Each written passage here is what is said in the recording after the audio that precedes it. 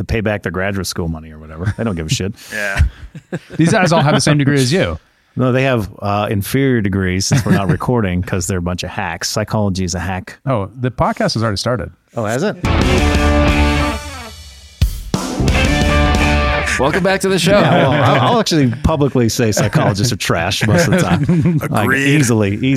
What are you talking about? But what about Jordan Peterson? Also trashed, but Shots fired. Shots definitely fired. Listen, Shots fired. It's messy, and you're pretending it's not messy. That's what I don't That's like. true. Think he pretends it's not messy? Not as much as he used to. Like the whole 5 personality traits, and like every time I listen to Jordan Peterson podcast or talk, it's like I'm going to hear about these 5 personality characteristics and temperament and conscientiousness, and I just know those are coming out of his mouth. And you don't think those are valid No, categories? they're valid categories, but like anytime you do stuff like that, you're drawing, like they drew those categories, right? And so they're very like the way you would think about it, like in a data structure sense, like it's very exponentially driven. Like it's not clean data. So I can do all this modeling with clean data, like that makes a good bell curve. But if I don't have a bell curve type of system, like think of height as a bell curve system and think of income as like an exponential system. That makes sense. And it's not quite that way. It's just like those things are so messy that you can't, like when you start deriving what predictions off them, it's going to break in like 1 second, which it does every time. So like predicting someone's conscientiousness or something like that. Like they're going to give it a score and then they'll try to predict their behavior off of it. But I would say there's probably more correlation than causation going on in these different ways. Again, it's like how they drew the lines. Like Right. we did this body of work and they got to do something. Like the DSM-5, whatever it's called, it's like this huge body, like mental health and psychological work. But a lot of things just don't have biomarkers to them. So you can't actually measure them in sense of like material. You can measure it in terms of like frequency or behavior. So like say your kid goes to get autism diagnosed or whatever, they're going to measure it on behavioral things, not like, oh, I did a brain scan and there's the like that's not how it works. It's all like, oh, is this kind of close enough to the category? Which, that's why they go with the whole spectrum route. Like, where are you on the spectrum? Right? Because if it's a spectrum, then we're all on it. And then you can always be right. And you can also always be right because it's just fuzzy. That's what I mean. It's like a fuzzy thing to do. It's like, well, women have this or men have this. And like, it's just similar to like what they do in biology. Like, this is our category. This is a category where we're recording because it's good shit. And fundamentally, like the man and woman distinction is pre-language. So this is what I would say. Like your vision, your brain is set up for spatial kind of processing. The language is an encoding of that like the concept, right? So the language is secondary to the reality. So, but you take postmodern people or all these people that are really into this dialectic language games and what means what. That's where all that breaks down. So what is a woman, right? The latest trend. It's like, well, a woman's so fundamental to human knowledge that we made up words to call it that. We know what it is. Right. So we don't have language for it per se, right? Well, we do have language for it, but like that's when you start manipulating. Well, okay, that's a woman. So let's talk about all the characters. Let me break these into the components, right? And then say, well, this is a component of woman. This is not. But some of those components are just human components, which is where they get around drawing this line instead of this line. Well, actually, a woman has all these things. Right. And it's a female penis or whatever the shit they come up with, right? Well, and that's why it gets so difficult to have the conversation about like women in sports and other sorts of characteristics, because you're like, well, everybody has different characteristics. So to steel man the left, right? Their argument is like, you got guys who are incredibly gifted and they're in the NBA, right? And they have a genetic advantage over people who aren't, right? And so they're like, we allow for that. Why don't we allow for trans men in women's sports or trans women in women's sports? Because there's a biological advantage. Because there might be a biological advantage. Maybe we can agree with that. But, we allow it in some situations than others. We don't want any categories to exist. Yeah, I think the issue also became like it really got really identity based. And like I have a different perspective of identity, but like you're talking about, like people say, oh, this is what I am. I'm a whatever. I'm a firefighter or whatever the version of that story. Like I'm a black man. I'm a whatever, right? So this is my identity. But that's not exactly how identity really was thought about, not even that long ago. It's really relationship. Like I'm a father because I have a son and a child, right? It's like there's a fundamental reality and then I'm describing who I am in relation to that thing. And as far as like man and woman, like you just are that. And if you, like you say, people say they're born in the wrong body. Like, well, you wouldn't be you if you weren't in that body. Like that's who you are. Like this is who you are. You're this way. right? Doesn't mean like the characteristics of manly men need to apply to you, right? But that's just who you are. Right. You're a guy who might have more characteristics overlapped in what is feminine in our culture. Again, everything's contextual, like the sign of times, everything else. Like, I have a question. yeah, So you know how Alex Jones said that they were turning the frogs gay? yeah. And there's actually is it astrazine? Is that the chemical that can actually biologically changing frogs if you submerge them in it or expose them to enough of it, will make them into a viable female frog, a male frog into a viable female frog. It's like the mechanism to do it. It's from that drug somehow. That chemical just somehow changes the DNA structure. If at some point technology gets to the point, CRISPR say, gets to the point where it can turn a biological male into a biological female, does that count? Well, no, I wouldn't call it as a material only. Like if you go to material only and that's how you define it, then yeah, you could do that. So you're looking at it more holistically than more just holistically, like, right? You know, the material is your DNA part says, of you, right? Because your consciousness, where's that fit in?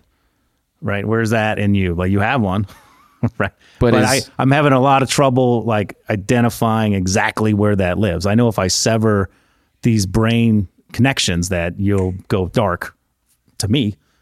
But I don't know what that's like. Again, like it goes into like Thomas Nagel land. Like what is it? How do you know what it's like to be somebody who's not conscious to you? How do you know what it's like to be a bat? How do you know what it's like to be a cat? Like we just don't have access to that perception. Like we just don't have it. So I don't know if that helps or makes it more convoluted. Well, I mean, I think it's really interesting because, you know, part of that conscious part, I think, is what a lot of the transgender community cites when they say, I don't feel like a male or a female. I feel like this ambiguous different thing or the opposite or whatever. And so, yeah, maybe it makes it more confusing. I'm not sure, but kind of fascinating because I feel like the biological piece is the bedrock piece. That's part we can measure with numbers. That's what people like is the numbers, right? But that's not the only thing you measure with that. And like sometimes you're measuring things that we just don't understand a lot too.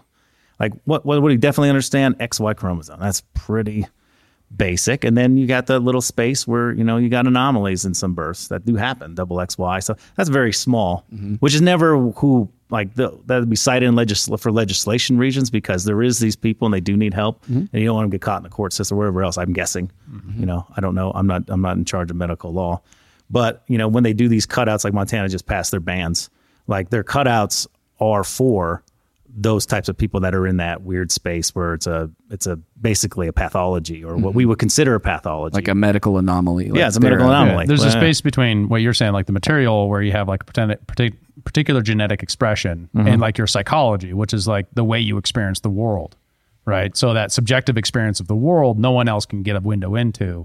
So when it says, I feel like this, there's no way to confirm that. Yeah, you can't mind read. Yeah. So I think what the left says is they're saying, there's no way to confirm that, so we should bias ourselves and bias our institutions to acknowledging their right to the fact that no one can know that, so therefore we should treat them the way they feel. Which there's like, I think there's in general in there's like politeness, right? Someone's like, hey, call me Zeke now. I was Zach, but now I want to be called Zeke. So you're like, you know, nicknames and stuff like that. Yeah. But then with pronouns, it kind of exists in that space. The question is just how far does that go before like the legislation kicks in, which is like, other people's kids or even your own kids. Where do you go to the point where that is a violation that the state needs to step into? That's where the whole debate, I think, should be happening. Right. It's not about what you're doing individually. It's about, are the systems indoctrinating people into a system that they wouldn't otherwise independently choose to be a part of. Right. And the media has done a terrible job at that, right? Especially with the Montana legislation, where it's pretty much been like, this bans people from saying they, them pronouns or something like that, right? They just have done a bad job about what's actually in the legislation. When is the state, what is even the discussion? Well, their interest isn't to create clarity. I'm sorry, you said call it a bad job. Like I would call it, they're doing a good job because they want an outcome, and this is going to get them closer to it. So if you're going from that reference standard, like they're doing pretty damn good. Yeah, they're getting their shit done. They can conflate and convolute and like, oh, see, look at these dumb redneck Trump supporters in Montana. I mean, that's the narrative, right? So yeah, exactly. So. But it's odd to me, like you got Montana where it's like, oh, like you are not allowed to do any of this stuff. Like I don't care if your parents want to do it, like you're just not allowed to basically sterilize children under 18. Don't get me started. I'm going to find King George's the place, right? And then you got a place like Washington where it's like, well, actually at a certain age, even under 18, it's none of the parents' business if we transition. Like that is crazy to me. Not only the difference between those two, but also that like in Washington, like how do you live in Washington as a parent where you have plenty of, like this happens it happens more than zero. I know people, I'm sure you guys know people where there's these groups that they set up in the school and they bring the kids in because, especially probably during the end of school, during June, like this is the month to recognize this. And then they just go to work on them. Right. And again, like the identity, like how you identify, like that word, like what does identity mean? Like, who are you? Like, are you like take somebody like my potential 13-year-old son in Washington, right? Let's just hypothetical this. Like, oh, are you just a white male, hetero, whatever? Is that who you're going to be? That awful thing, right? Because after I propagandize you with all the awful things, I know none of the good things can go through there. Again, like the whole identity of what your material makeup is stupid anyway. It's a relationship thing to me. Like I'm your friend, right? That's my identity right now in some ways, right? And so, I also have these things. Let's back up real quick. So your theory of identity is that it's fundamentally relational. Yeah, it's a web of relationships and where you sit in it. Yeah, yourself implies an other, and your other actually informs yourself's like identity. Yeah. Right. Yeah. So if you're kind of starting there, then you're like, well, I express this way to the world and I am this way. And I think that's where I think some of the right's criticisms of the trans movement might start to make sense in this sense. You have boys who are more feminine, maybe gay, and then being told that they're actually a girl, and then being expected to be able to navigate that before they really have that full information of self, like where their referential is just like, well, you're a more feminine boy, so you might be a girl, where, 10 years ago, we would have said, maybe you're gay, maybe you're not, maybe you're just a feminine guy, like maybe you're metrosexual. We had categories for this we don't talk about anymore. And this is where jail needs to come in. And I say it for the doctors and everybody pushing this stuff, because not only are you doing that in the way that's very negative, like imagine saddling a 16-year-old with all the college debt. We already complained about 18-year-olds walking to that. We think that's almost immoral in itself. Certainly for a 16-year-old, we think that, right? But we're going to allow you to sterilize yourself, because there is no going back. I don't care who the hell, with what fucking medical degree they have, says some shit like that. They are full of it, right? Those are the people that go to jail first. Who is on record saying stupid things like that?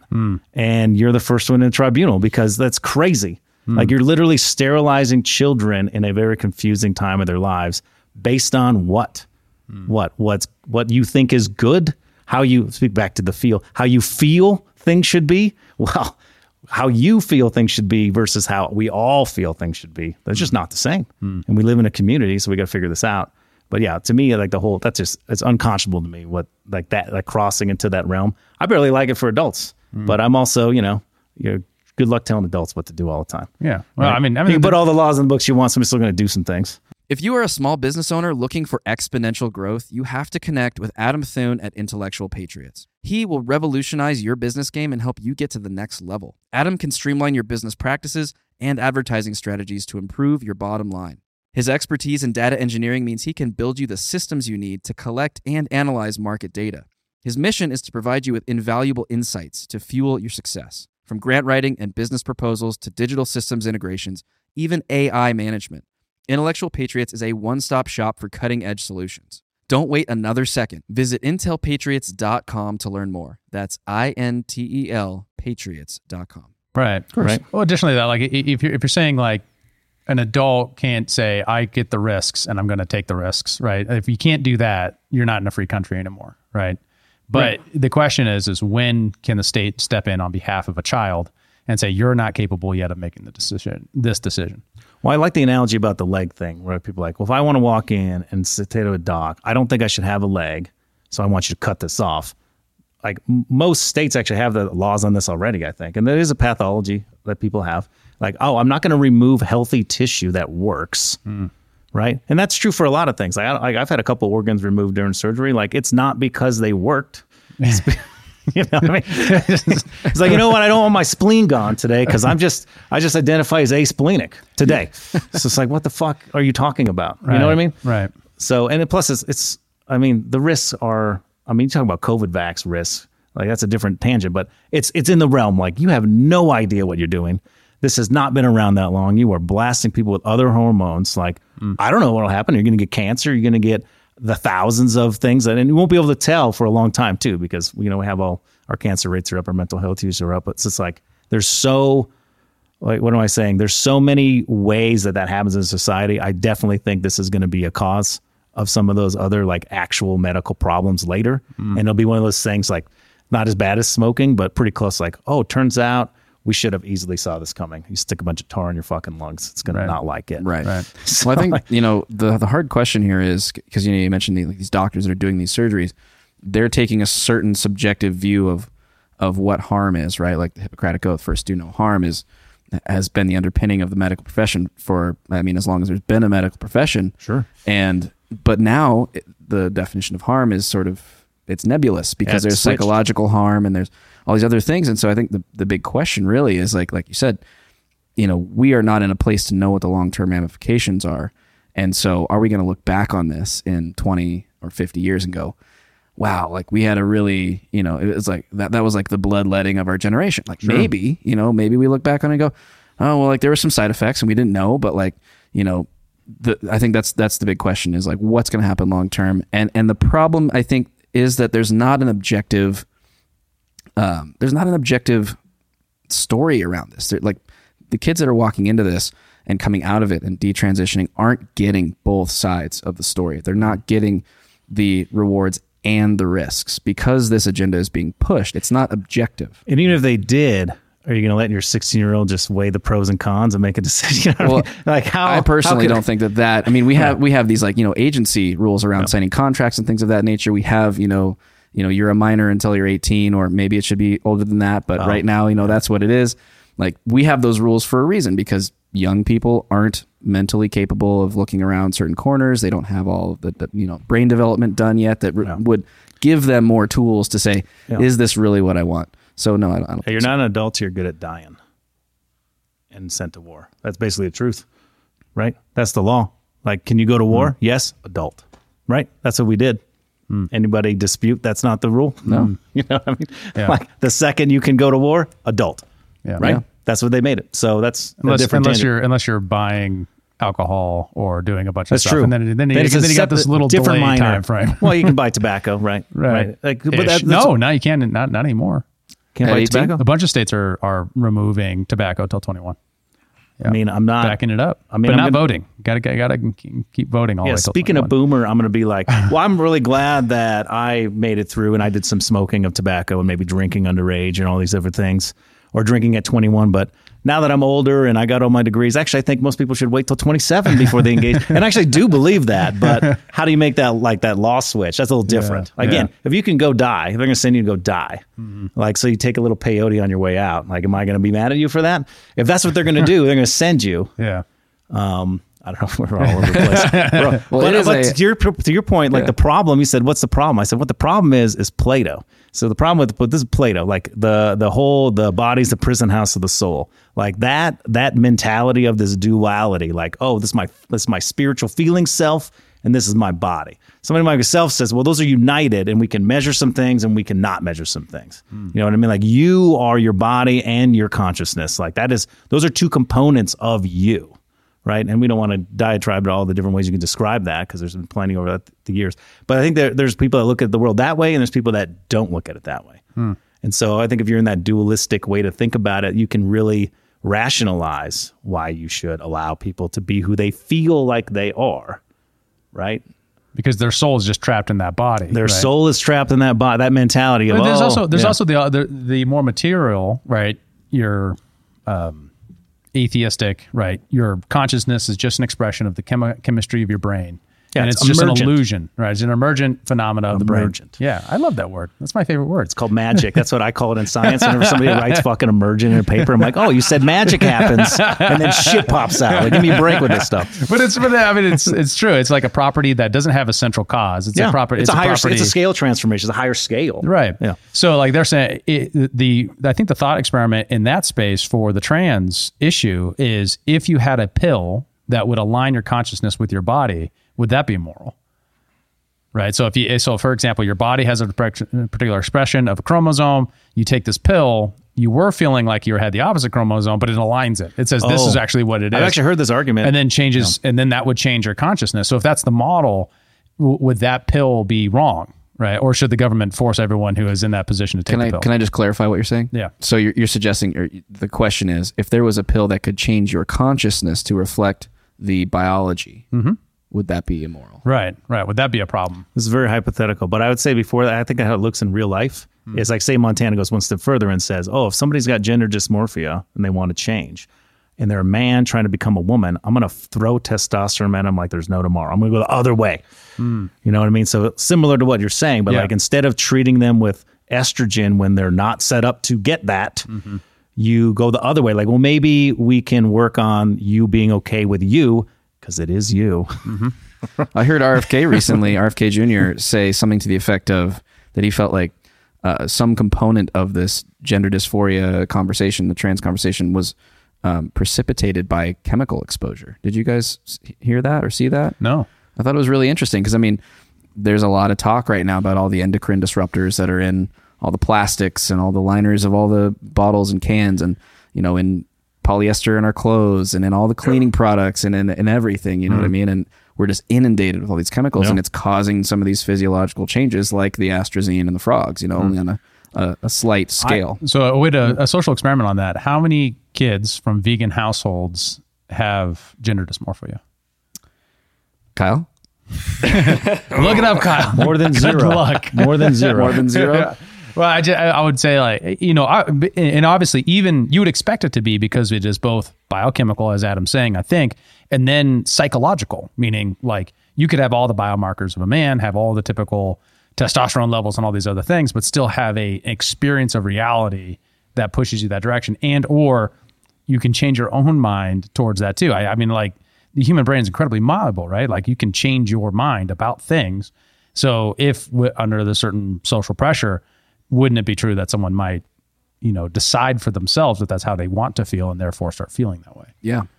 Yeah. Would you put, to go back to the RFK part, like, do you think it's more of that or the fact that, especially lately, it's been a complete info cannon all over, everywhere, all the time. We made a national month holiday, you know what I mean? Yeah. And then how they're treated in the as a protected class, which, you know, especially in contrast to other classes which are not protected, which is getting smaller by the second.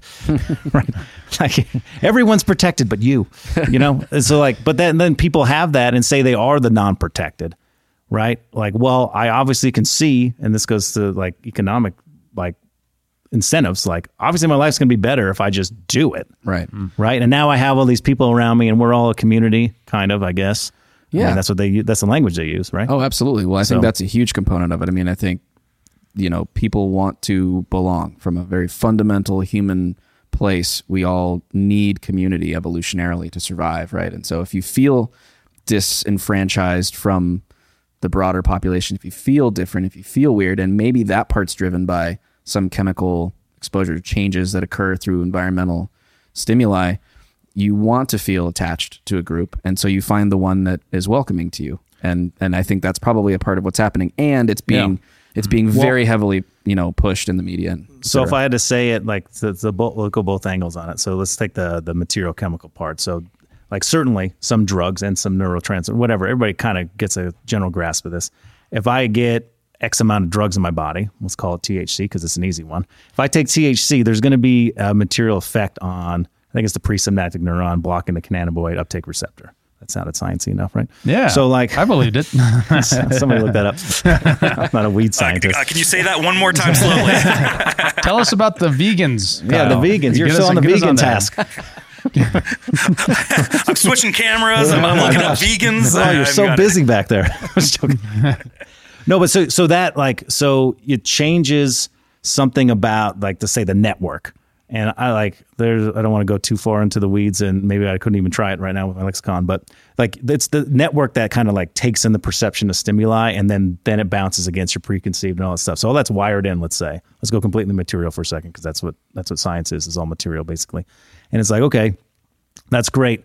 That chemical can change that. And now you're getting new stimulus and now you're hitting against that chemically affected network. Well, what's fun or not fun for me, because it's what I studied. So I studied the attention component of things and then how it interacted with value and probability in the visual cortex. So we did some experience like that. But attention is I would say when you use your attention, like you will allocate brain resources to those things. And so that will have its own effect. And most neuroscience research about what changes stuff is actually about how the neurons are firing and different stuff like that. There's a little bit of long-term effects that happen, but also short-term effects and how the wiring goes. So as you're attending to a thing, it changes how you're going to perceive the next thing, if that is any way to say it. So as your duration, that's why I talk about the info cannon, like as you're been inundated with all this stuff all the time, right? Not to mention all the social pressures. Again, your attention is on these things, right?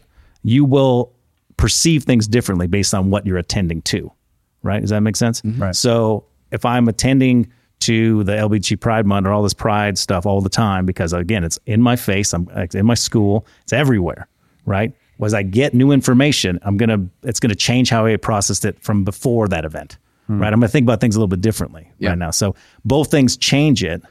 And I would argue probably pretty strongly that the attention, it probably drives more than the chemical, but like all great science people, let me caveat that with, I'm sure it's both, you know what I mean? Like, to conduct some experiments. Never really experiment. It's emerging. I can write a grant for that if the NIH wants to pay me money to prove that they're silly. Yeah, no problem. Somehow I think that'd be a tough sell, but they might not fund me. might not. Yeah. But if I was in a protected class, Well, then they might fund me. You are bald. You see the incentive problem. I know. I'm bald. I'm white. That just makes us look villainous. It's not a. That's true. Right. Yeah, Lex Luthor. Yeah. Which name a bald superhero?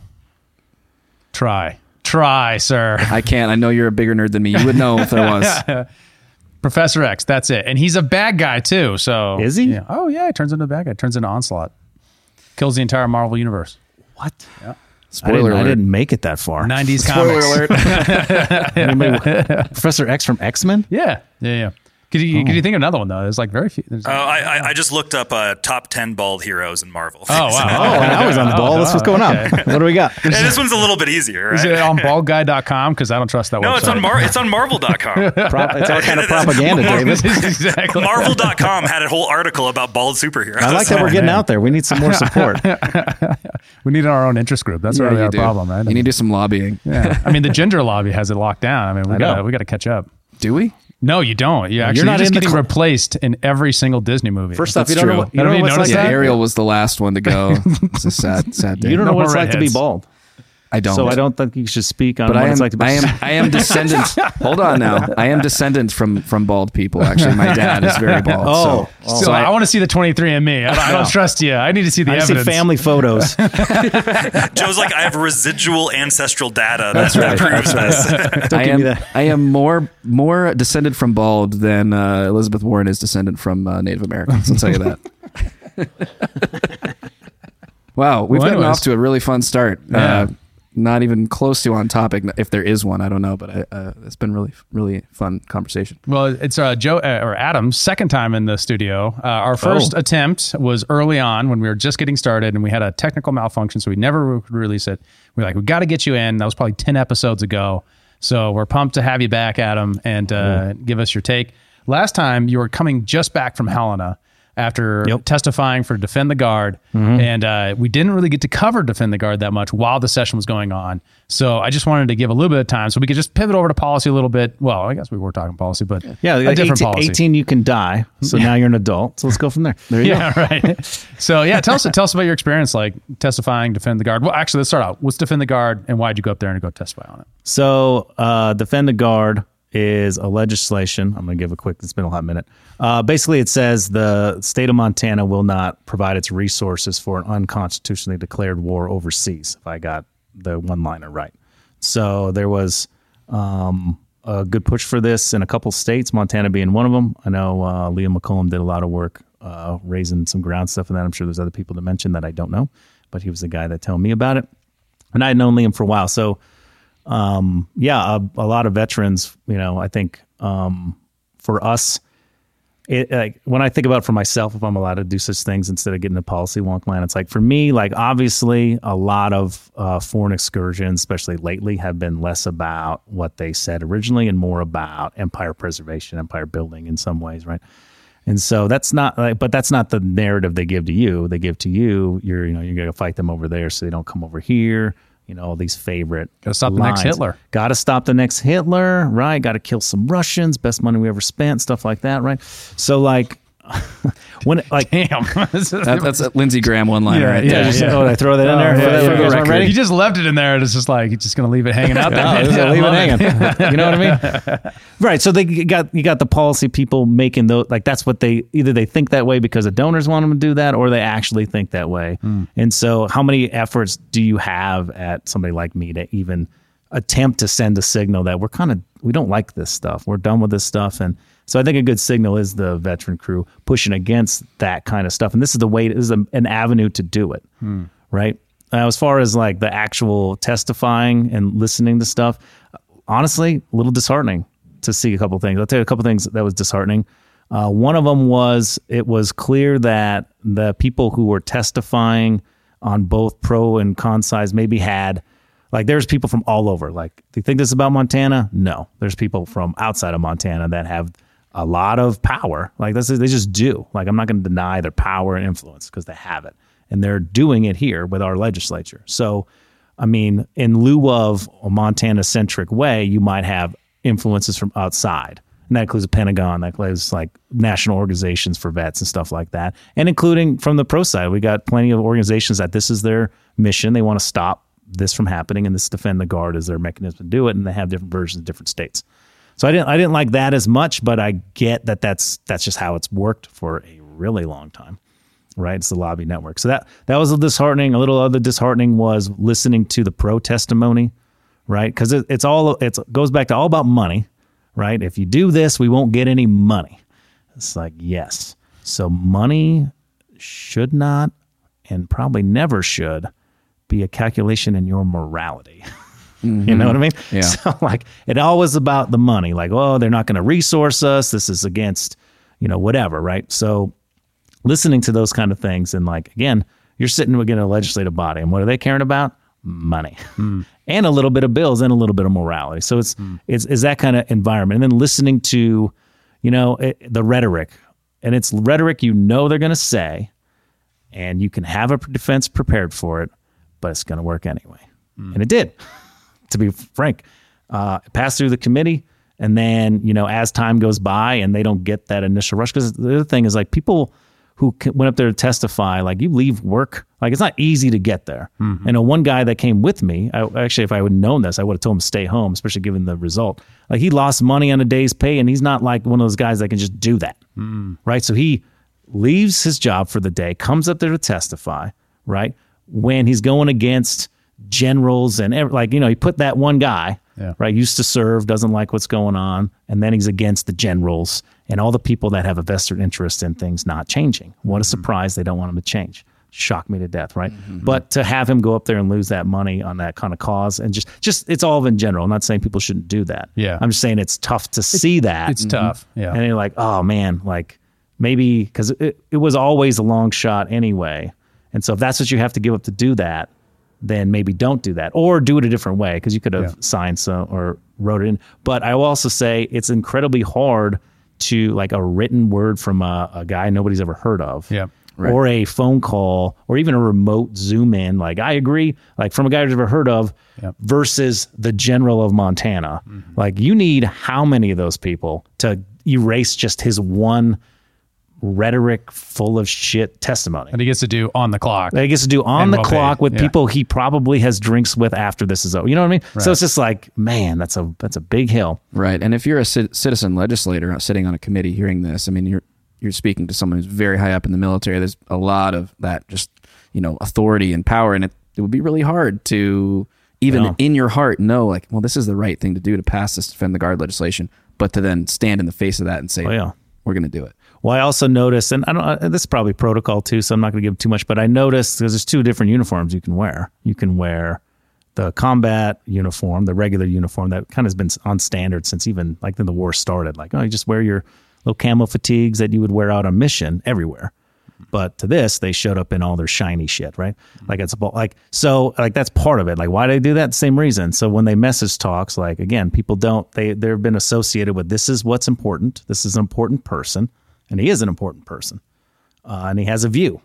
And people always get into that appeal authority logic, like, well, he's authority, and he believes this, so he's probably right. And that could be true.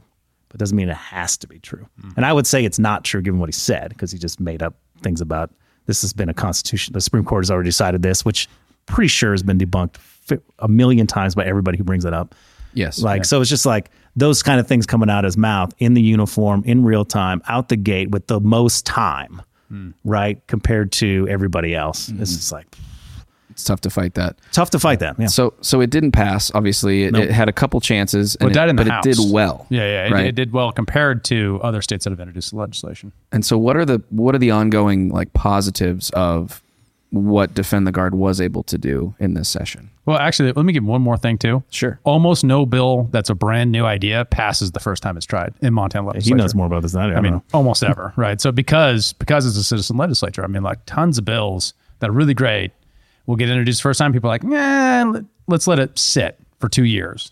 And then it gets vetted out more. The interest groups that are kind of behind the bill can like come together and either work out compromises or better define their differences. And then the second time around, that's when you really get a chance to pass a bill. And so especially something with this much money on the line and this much change in value and this much of asking legislators to engage in the space they're not used to, foreign policy. Right. Yeah. These legislators did not sign up for that job. Like they're here because they're like, I don't like my property taxes, or, I want funding for the new library or something like that. The incentives for being a local legislator is completely different than that. Right. So like, it was amazing that it got as far as it did from my perspective. Sorry, I didn't mean to totally. No, that's fine. I think you totally answered it. So you think that this session, what it was able to accomplish, is substantial and would have positive ramifications down the road if it were to come back up. Yeah, in Montana. You can build in the interim, and they can build in the interim. That's the question, right? And is the interest groups that are opposed to it doing that work, or is the interest groups that are for it going to spend the next 2 years talking to legislators, lobbying them on the issue, educating them on the issue, so that they can have a firmer grasp of the trade-offs? And there's a lot of work you can do too. Like if what's the national group? It's just called Defend the Guard, right? Dan McKnight's outfit. Maybe. Don't know. I think so. Yeah, that's the sure. national group that's really pushing it. If they spend the interim saying this is the actual budgetary implications and it's not as bad as it looks, or saying, no, this is actually, here's a brief on the actual Supreme Court case so you can inoculate that attack. That's the best things you can do in between sessions that really makes a difference in passing the bill the second go around. Can you clarify really quick if you know what the specific Supreme Court case was? Because it was not directly about this. I looked it up at the very beginning of session, and it wasn't directly related. It's not what you think it is. It had to do with... I have it right here. Okay. I'm on the Defend the Guard website, defendtheguard.us. There's tons of information here. But so in 1990, the U.S. Supreme Court ruled that Congress may authorize members of the National Guard of the United States to be ordered to active federal duty for purposes of training outside the United States without either consent of a state governor or the declaration of a national emergency. It was training. That's right. Yeah, gotcha. and I don't know how long they've been doing it, but like every state National Guard, like just not really state guards, but they're state, like Montana National Guard has a partner country. That's how it's been going. I don't know how long. Like I went, like in 2014, I went with the Hawaiian National Guard to Indonesia to be their civil affairs guy, which is a different story. But like these partnerships have been around. Right. So I would wonder if that was protecting those because, and if you think about it from a national perspective, if I could go there, if I could channel my foreign policy, high level stuff, be like, all right, well, we just made these agreements with these countries and I don't need some fucking governor coming in and tanking years of work in the, like that could disrupt peace. Yeah. Because you don't want to send them to a pre-agreed train. Like, you know what I mean? So like that, I can see how that goes. But when it comes to the war thing, that's what I mean. Like they were talking about that was the war answer. Right. But I mean, I was telling this to Liam too, like everything, like you said, it's basically a big, long negotiation and really feeling out the legislatures, which change. So it's like doing a negotiation as your parties are changing, because like, I don't like this word in here. If you use a different word, I'd say yes. You know what I mean? Like you got all these different personalities in there. But if they would have passed it as it was, like there's still ways the government can get their, get their blood out of the turnip, right? They'll be like, all right, fine. You can't deploy in support of the new NATO war to Ukraine, to really throw it a concrete example. But what you can do is you can now be the Benning training guard for everyone. So now you're in charge of Fort Benning and you're going to train people to go fight. Since you won't, we're still going to deploy you in support of this effort in this way. And there's nothing that I saw in that legislation that would stop them from doing that. Yeah. Or train. Are you going to go train to really ice on the Supreme Court thing? Like, you're going to go train people in Poland. Yeah. You're not in a combat zone. I understand your trainees are about to go to combat, but that's not technically combat. So therefore, because of 1990s, you know what I mean? So you still do these things. Right. So it's not like it was, again, that's what's more about the message of the entire holistic, which I think most people kind of understand. Yeah. Well, it wasn't the Fortress America bill. It wasn't saying you can't do anything with these forces. It was just saying you can't deploy them to undeclared illegal wars. Right. I mean, from our constitutional interpretation, interpretation of the Constitution, we see these wars as being unconstitutional because they weren't declared by Congress. Congress can't just say, hey, President, you now have the right to deploy troops anywhere and everywhere you want to forever. That's delegating something that the Constitution delegates to the Congress. You can't delegate away a power that's been delegated to you by the Constitution, because that puts the act of the Congress above the Constitution, which is by definition in a constitutional republic illegal. Right. Well, I mean, people don't care about that anymore. Yeah, but the Constitution is just a piece of paper. Laws. Exactly. You're talking about laws? Laws. Hey, I'm just saying ought right now. I'm not saying what it is. You're correct on that. You've skewered me on that before. I'm like, but the Constitution. You're like, no one cares. That's true. I mean, it's been since basically nuclear weapons, right? And like, I think that like if you had to be charitable, like you're like, that's going to happen fast. You know what I mean? Yeah. So I don't want to have to run through some things through Congress to, like, if I need to surge people to Checkpoint Charlie from back in the day, shout out to all the boomers still alive, listen to this for some reason. Or for you people who don't know Checkpoint Charlie. Hi, Mom. My mom's been to Checkpoint Charlie. Really? Yeah. West and East Germany. Google it. You'll be fine. I'm sure. You get all. But if I have to surge troops to Checkpoint Charlie during one of these escalations to the brink, like I don't want to have to go through Congress to get some shit done. You know what I mean? Right. But as comes, like, some conflict is not like there's a 1 in the conflict box and a 0. It's a nice spectrum. Right. Right. Well, and the constitutional way to do that would be to say that they, pass a constitutional amendment that says the president can deploy troops defensively for a certain amount of days, like they did with the War Powers Act, and then but do it in a legal way rather than the illegal way. Right? I think the National Security Act was their version of that, so they didn't want to do the amendment thing. Yeah, right. Well, and they got the wink and the nod from the judiciary, and that's really the weakness. If you're going to criticize the Constitution, the weakness of the Constitution is mutual conspiracy between the elites in D.C. That would say, hey, you could pass this thing. It's obviously not constitutional, but we all know we got to fight the Russians. Well, history is tricky too, because like we weren't alive, right? To me, Rome falling and 1950. I mean, they're in the same space of. I wasn't alive. Yeah, I don't know what I was doing. I wasn't riding my bike when 9/11 hit, or whatever the fuck it is, right? Yeah, that you can do with some of the modern things. And so, like, and again, who knows if this is even true? There's another fact about the meaning crisis we have. Like, well, why would I believe this story versus the story that was buried for how long? But so, like, let's take the Roman Civil War thing. I'm going to go right to the point here. So Constantine wins, right? Augustus wins, right? Calls himself Caesar Augustus. And then he just lives for a really fucking long time. Like, I think he did it like 26. You can check me back there. But something like that, like in the early 20s. And he didn't die until he's like 70. We had 50 years to propagandize your populace about what the truth is, how we do business. So if you can get that far, like we're talking about, man, I really wish I wouldn't do this in the 50s. Well, it's been around so long that now that's established whatever. This is how we do things. Right. Even though we shouldn't have did it that way, we did. And like we went through 3-4 generations already. Right. And now we're in our generation. We can't even decide who's a boy and a girl, for fuck's sake. You know what I mean? So how are we going to decide? No, I think you're right. There's like at a certain amount of point of just ignoring something. Yeah. It just becomes part of the institution, right? So we were working on school choice stuff. We just did an interview with Trish, and there's a part of the Montana Constitution says that the government cannot give any private person or business or charity or whatever their money unless they wholly control it. It says that in the Montana Constitution, Article 5, Section 10, or something like that. But that's like, the government does that all the time, right? SNAP, all the welfare programs do exactly that. The government gives you money so that you can go spend it at a corporation. That completely violates the Montana Constitution. But it's been around so long, everyone just kind of goes like, well, yeah, I mean, you can't do school choice because then you'd be able to unaccountably spend your money, but we will subsidize you in all these other ways because they've been around a long time. Therefore, they're good. They're fine. They don't violate the Constitution. I see. Yeah, I was just to make sure I'm tracking you there.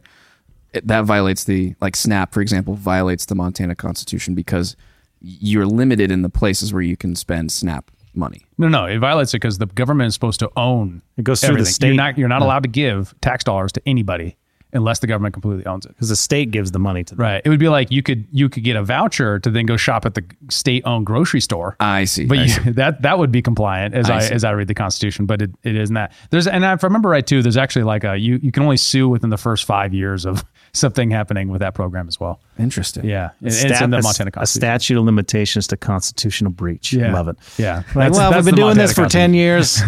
It's in the fuck the Constitution. Good enough. Good enough. Who needs a constitution? Who needs laws? I'll change them. You know what I mean? I don't like it enough. So the meaning crisis. Pause for the cause. Uh-oh. There you go. Just didn't want to. Ad break. This episode is brought to you by our friends at Zesty Beverages. They're on a mission to the standard American diet by crafting drinks with fewer calories and more nutrients from real food. Their lineup of delicious offerings now includes Electric Peak Yerba Mate, postbiotic sodas, keto-friendly, ready-to-drink margaritas, and hard teas. Wondering what a postbiotic soda is? Well, head on over to zestybev.com to learn more and find a retailer near you. Once again, check them out online at zestybev.com. That's zestybev.com.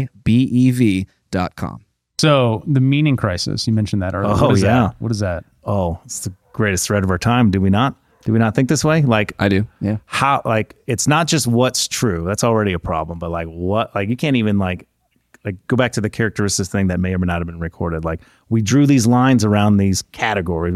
We named the category. Well, then that kind of shifts through time. You know what I mean? Like, example, I don't want to go back to the gender thing, but similar things. Like, let's pick something. Like, what does war mean? Like, what's a constitutional war versus an unconstitutional war? That is clearly morphed. Versus a kinetic engagement. Kinetic engagement, right. we could splice and dice that a lot of ways. No, advisors, training advisors, you know what I mean? For 50 years. Yeah. Yeah. What's the big deal? You know what I mean? So what was your point? So that word breaks down. Like, we say war, but then there's a million ways to break that down and get around the potential legal implications. Because what does it mean? Like, well, we don't really know what it means. What did they mean when they wrote it? What did they, you know what I mean? Like, you get, and I don't think like postmodern thought and like there's no truth. I don't like that. I'm not that kind of guy. But I definitely think of when people write, like every story has got a storyteller. Like, that person is writing or perceiving in something and they're going to write it. They might synthesize what other people say. But at the end of the day, you are coming from a perspective. Again, like there's more than just, you're not just by yourself. Like, the idea doesn't live alone. It lives, how it may have been generated from this person, and then it goes through, whatever space you want to call community as we chop and get it up, and then it gets inserted into your brain later. Somebody who never even heard about it. Like, this is what it means that a constitutional war is. So they listen to podcasts like this. They might have that distinction, but they go talk to their local friend and they have a completely different distinction. You know what I mean? So like all these different, little cultures that crafted, some on the internet, some without it. Like, you almost can't talk to each other, right? You have this ability where you don't mean the same things. So that's one part of it. And then to get to the postmodern really disaster, in my opinion, where there is no truth, only a will to power, straight Nietzsche or something, right? There is no such thing as truth. So it's my truth, it's your truth. My truth is I'm, a dolphin, right? Right. You're like South Park. You're making a South Park reference right now. I wish I was. I forgot what they used. It's a dolphin. Yeah. Is it's it? like, there's no dolphin bathrooms in here. It's like, well, I identify as the person who can determine if you're a dolphin and you're not. You know what I mean? Like, so you can just play these games all over the place. So I think that goes to the meaning crisis a little bit, is we're having a less of ability to have a coherent ability to even speak to each other, let alone have these bedrock concepts like what's a constitutional war, or when can I violate the Constitution, which is supposed to be never. But when can you violate the Constitution and go like, this is okay, kinetic engagement's okay, but invasion, no, don't use the I word. Yeah, I mean, we're training advisors. We didn't invade. We are advising how they should invade. That's all. They should conduct their civil war. Right, exactly. So that's what I mean. Like, you have this issue, and then how like the word of narco-tyranny floats out, and that's how I think I would say it too. Like, then there's no standard, because the standards are all over the place. So like, somebody breaks a law, like it used to be, well, this is the context of the law. This is what it means when it means it. But now it's like, well, who's that person? Well, the standard is what the authorities tell you. Well, that's standard, what I mean. Right? We got to that moment. That's the idea, right? It's like, because there's no common standard that we're currently operating on, then it's like, well, I got to go to whoever has the most authority in the space to let me know how to think about it. Correct? Yeah, and I think you do with this in like even like business land. Like you can see, like this is common. This has been happening forever, but hopefully it gets to the point like I have a contract with this guy, and there's a deliverable due, and it's supposed to look like this, and he's like, it's not there. We're like, that didn't happen. I'm like, no, that totally happened. right. So you totally owe me money. Like, I don't owe you money. Like, but yeah, you do.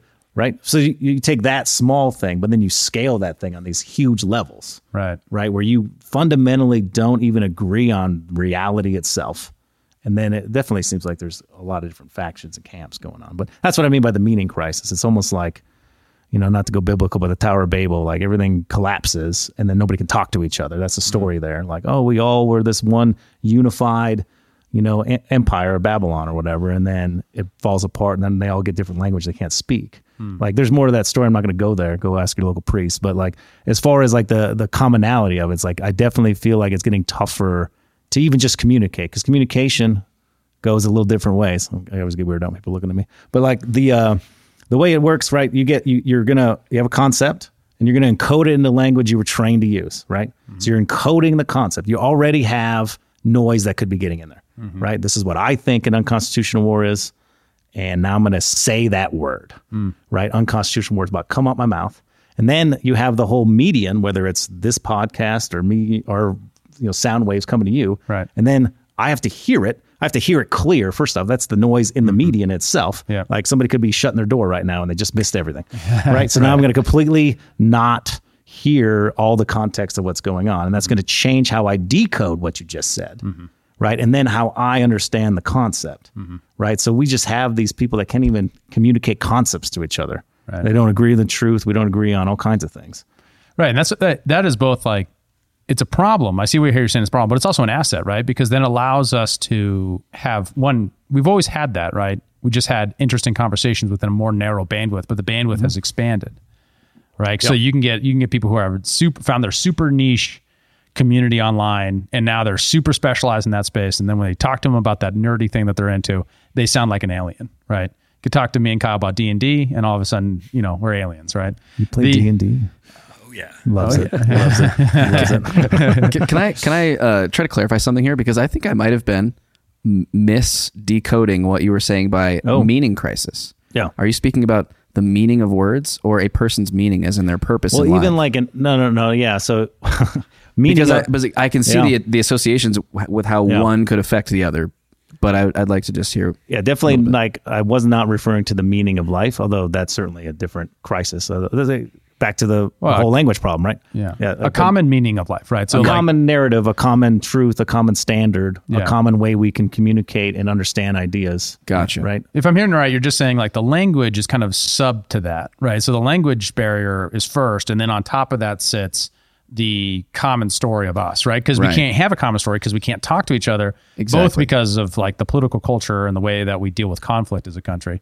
A lot of people probably listened to the whole trans talk at the very beginning and went, not my podcast. Yeah, boom. You know what I mean? Because that part is going to go on the trigger. That's going to be our first paywalled content. Really? No, I was just daydreaming about that earlier. That might be too spicy for YouTube, so maybe we'll put that. Well, what I was saying about like the fundamentalness, since we're going to go back to just touch, but like those like some things are fundamental that you receive, and we put a language on it. You know what I mean? We name that thing. Like that's part of what we do to create the order out of the chaos that is the perception we have. Like, yeah, there's a lot of photons coming out of it. That's a lamp. That's a camera looking right at me. That's David, who I feel bad about his shoulder.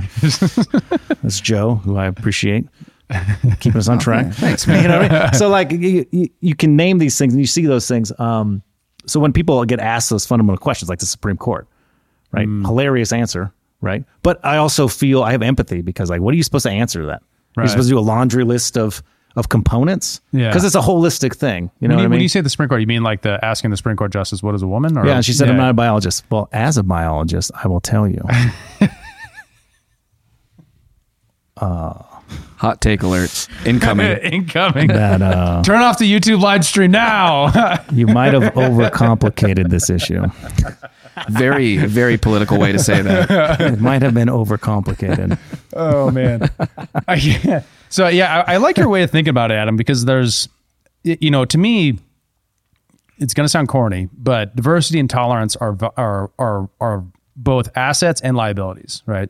So they're assets to the degree that we have tolerance when we disagree and we are able to suss out where those disagreements come from and how we disagree and learn from one another and exercise openness. And then they're also a liability when we use our disagreements and use the things that we can't speak commonly on, and we kind of get tribalized and religiousized into them.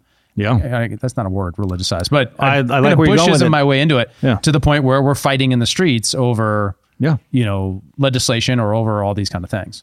Well, take example of public school when I grew up, not to hammer on public school. It's gone off the rails, probably was off the rails before, but I was literally taught as truth that George Washington chopped this cherry tree down and he refused to tell a lie to his parents or something like that. And that made him an American saint. And therefore, you must love America because they have saints like George Washington as their founders. And then you go to like now, let's go to, any kind of like indigenous like movement take. They'll be like, not only did you genocide us all, right? You stuck us on. So what I'm saying is you got narratives that are different. Yeah. Like you go back, you can read like revision, like people call it revision history, and they call it that because the narrative they were told or that's being taught in institutions, like the other sides of it might not have done. So like taking the Spanish Inquisition, right? Mm-hmm.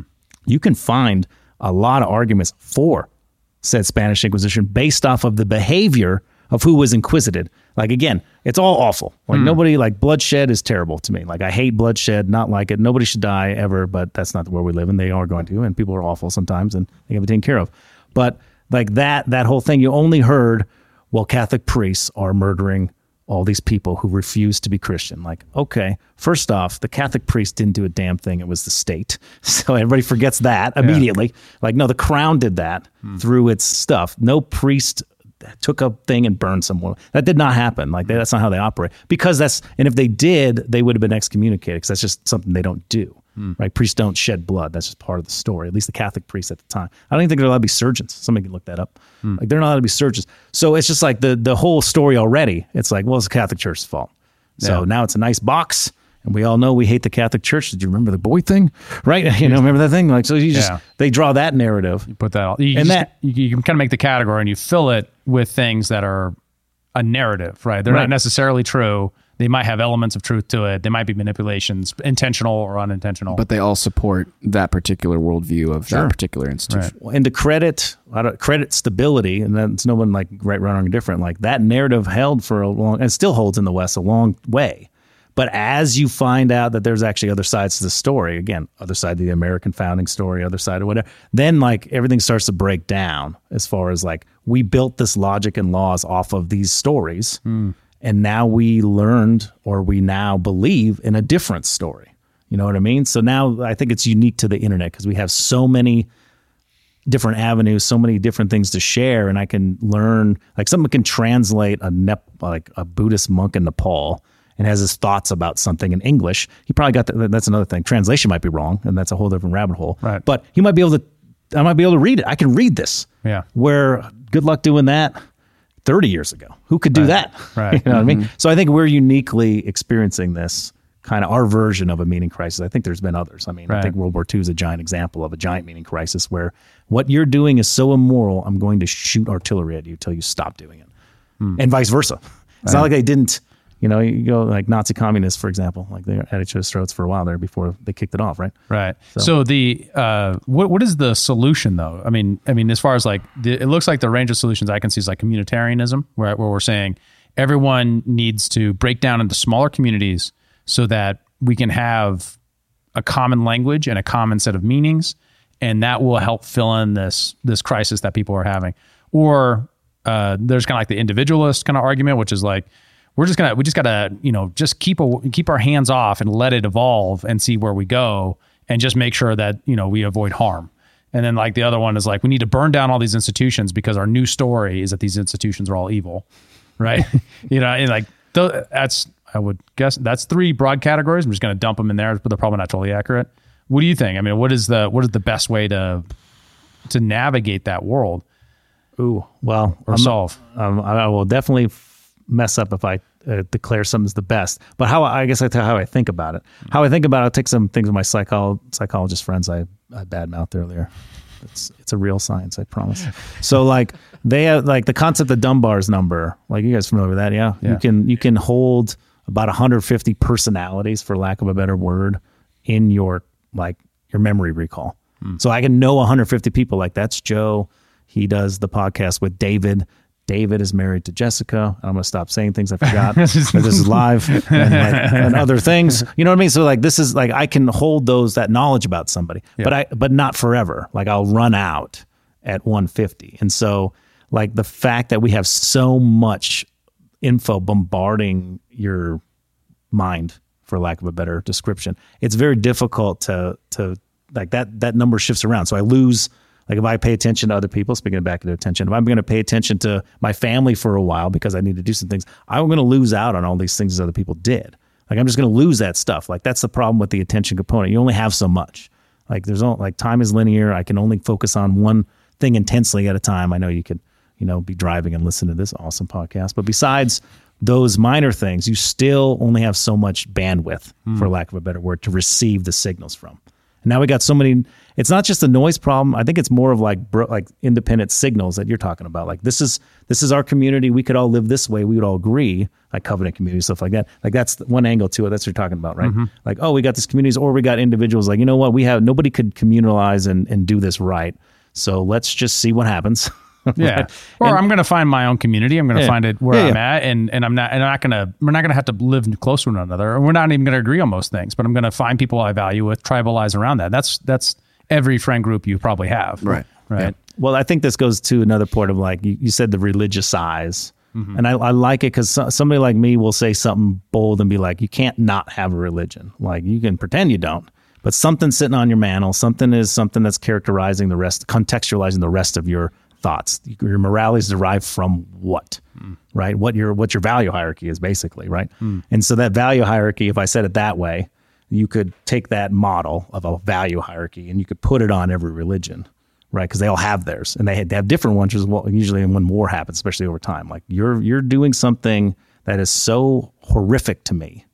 Like take the Spanish conquistadors, which you also learned are the worst people in the world. But the people that they conquistadored were child sacrificing people, and the tribes that were next to them wanted them to, you know what I mean? Yeah. So like, it's not as clean as you like, oh, this nice little box story. Yeah. That's what I mean. Like now you get a lot more ability to see the unclean, and it's kind of hard to understand what actually did happen. Right. And one of the things is that every time you bring up a revision, right, or a revision of a narrative, it's my personality. I go, yeah. Like right. My response to that is always like, that's interesting. That's fascinating. Like there's another side to the story. We're told there's always two sides to a story. There's always, the winner writes the history, and that real, history is this more complex and nuanced thing. We're going to have a quasi-historian, history teacher, quasi-historian's not the right word, history teacher on here soon to talk about that too. But, each one of those things seems like a good thing, but we're kind of talking about it at the same time like it's a bad thing because we can't have a common dialectic.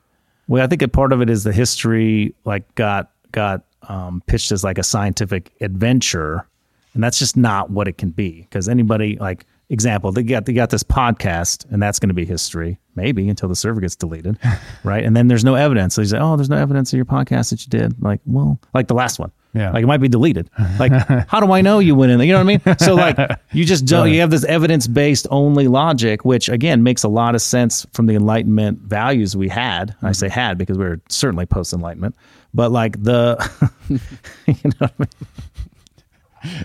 We are post-Enlightenment. Definitely. Yeah. Right. But they tried, so they wanted to go about it in that way. Right. Right. And that was, that's the 18th century German philosophy, which again, like that was great for when it worked. But now, especially now with the internet and all the different abilities to get messages out, like you got a connected global system now with info, which you had. It's just slower, but now it's like hyper fast. Well, I mean, I would argue that isn't that the Enlightenment though, right? So like it's just in a different expression of the same thing, right? What we're talking about is people's ability to look at the same phenomena, test against it, and then come up with different conclusions, and then suss that out using other Enlightenment institutions like free speech and science. And I don't disagree with that's the Enlightenment. When I say post-Enlightenment, I say the power resides in people who don't think that way anymore. So that's why I would say post-Enlightenment, because yes, there's still Enlightenment-based principles. Like I have also, I'm not a very big fan of some of the Enlightenment stuff, but I still agree there's an objective truth out there to reference. Yeah. Right? Because how do you rationalize without an objective truth reference? Well, how are you reasoning without two different things? Right. How are you coming up with that stuff?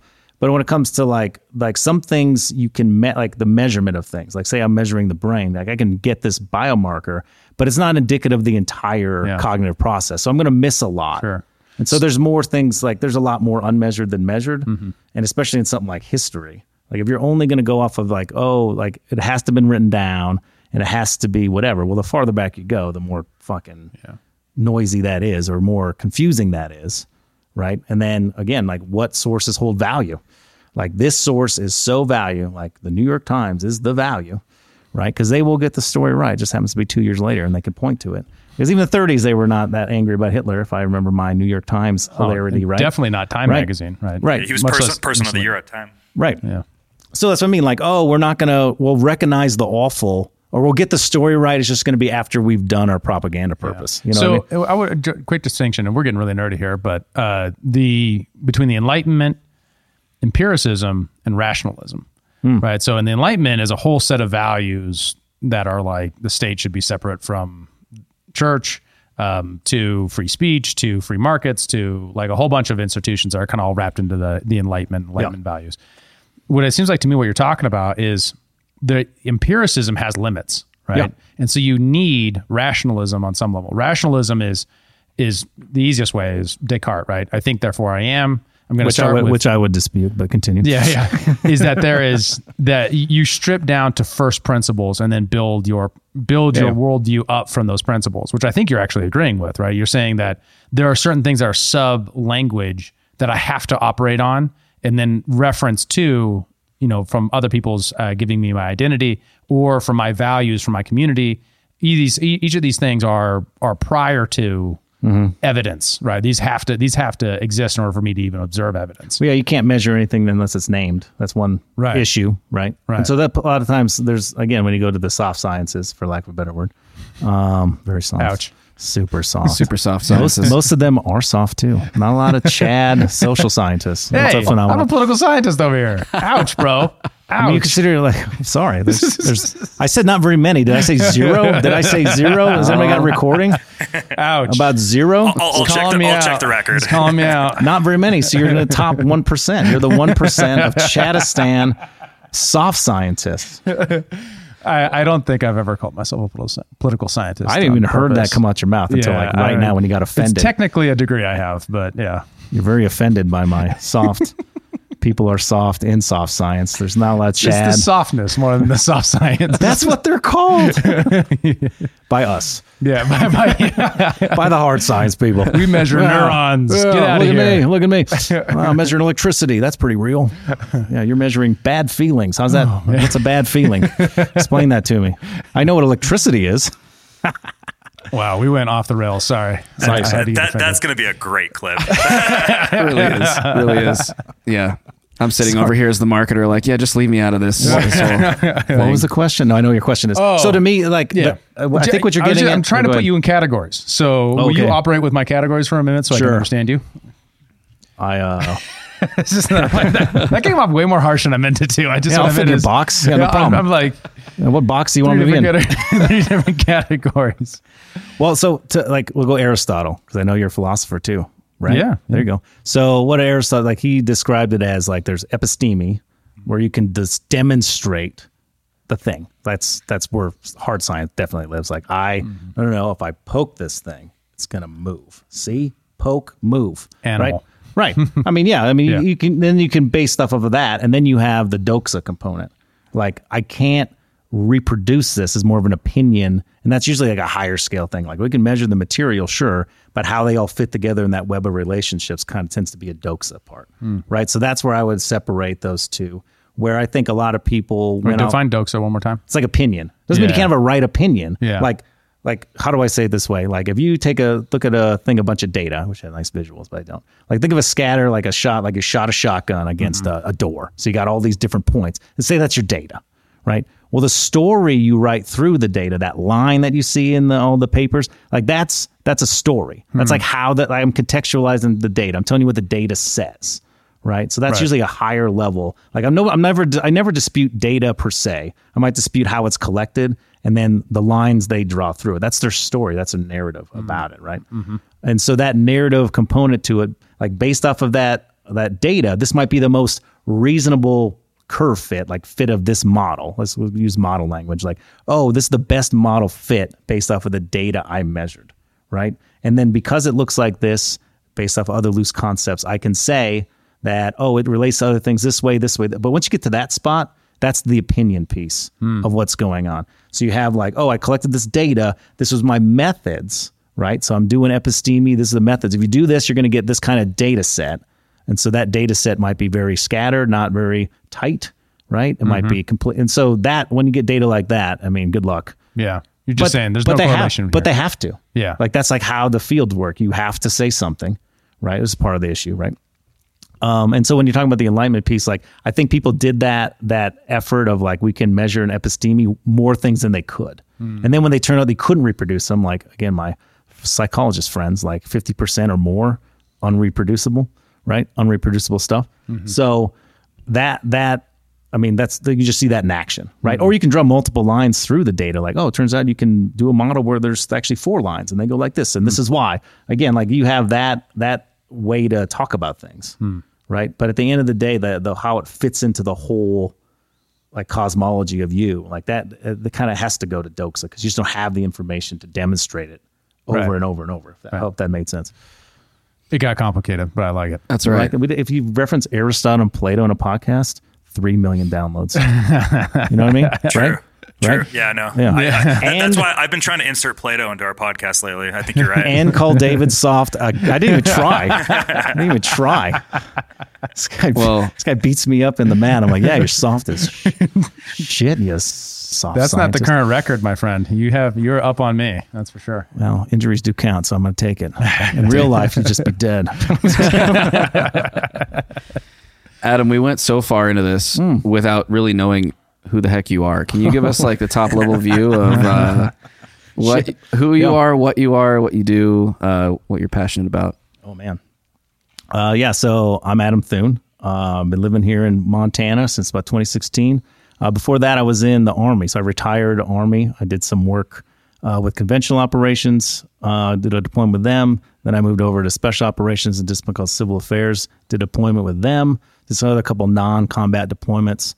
Back went to hell, knees went to hell. Army said, you're done. I said, I can be done. That sounds great. And then I went and got a neuroscience PhD from Montana State. Finished with that. And then, I like the community we live in a lot. Turns out there's not a lot of, they shut down the department, so that was really a problem.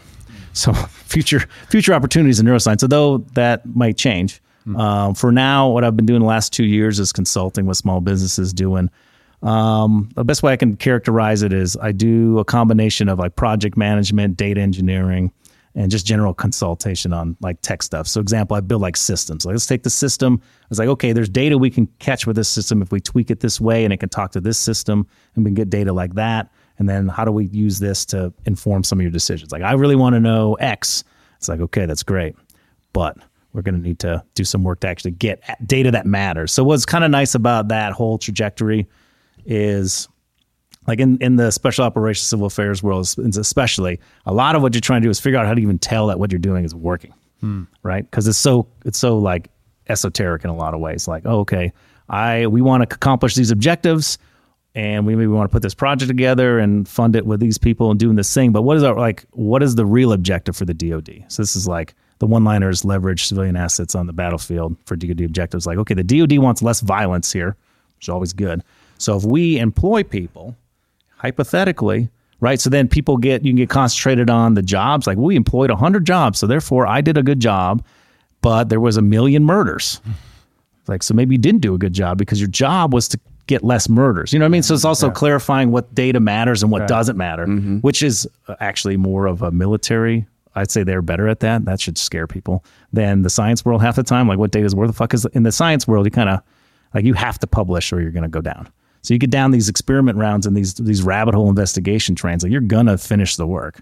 And again, it's how you characterize it. So some people, that's where you get all these like fake data and all this pressure to do those kinds of things. And again, like what your question is and how you're measuring it tells way more about your data than what you're actually getting out of, as far as like that story I was talking about earlier, right?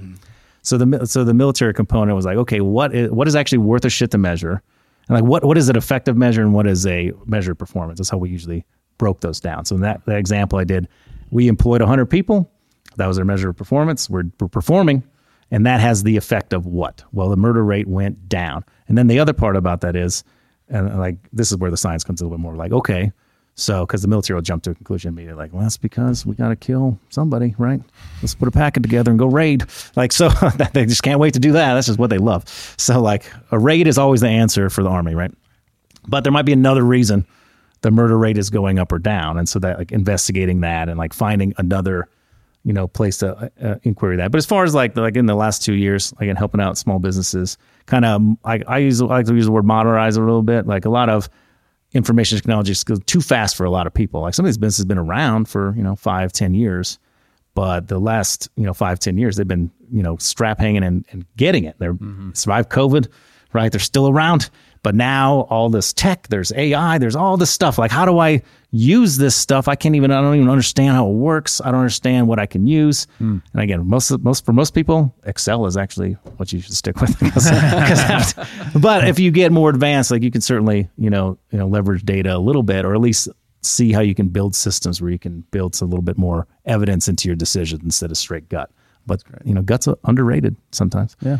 You know what I mean? You operate on gut, but you got to make decisions on, Yeah. Somebody gave me a line once where they said, well, like, how did you come up with this course of action? And they're like, well, it's how we felt was good. He's like, oh, good. Well, if we're going to operate on gut feeling, it's going to be mine. So next time, bring me data with your gut feeling. So, how would you define gut feeling? What is that physiologically? Oh, cognitively.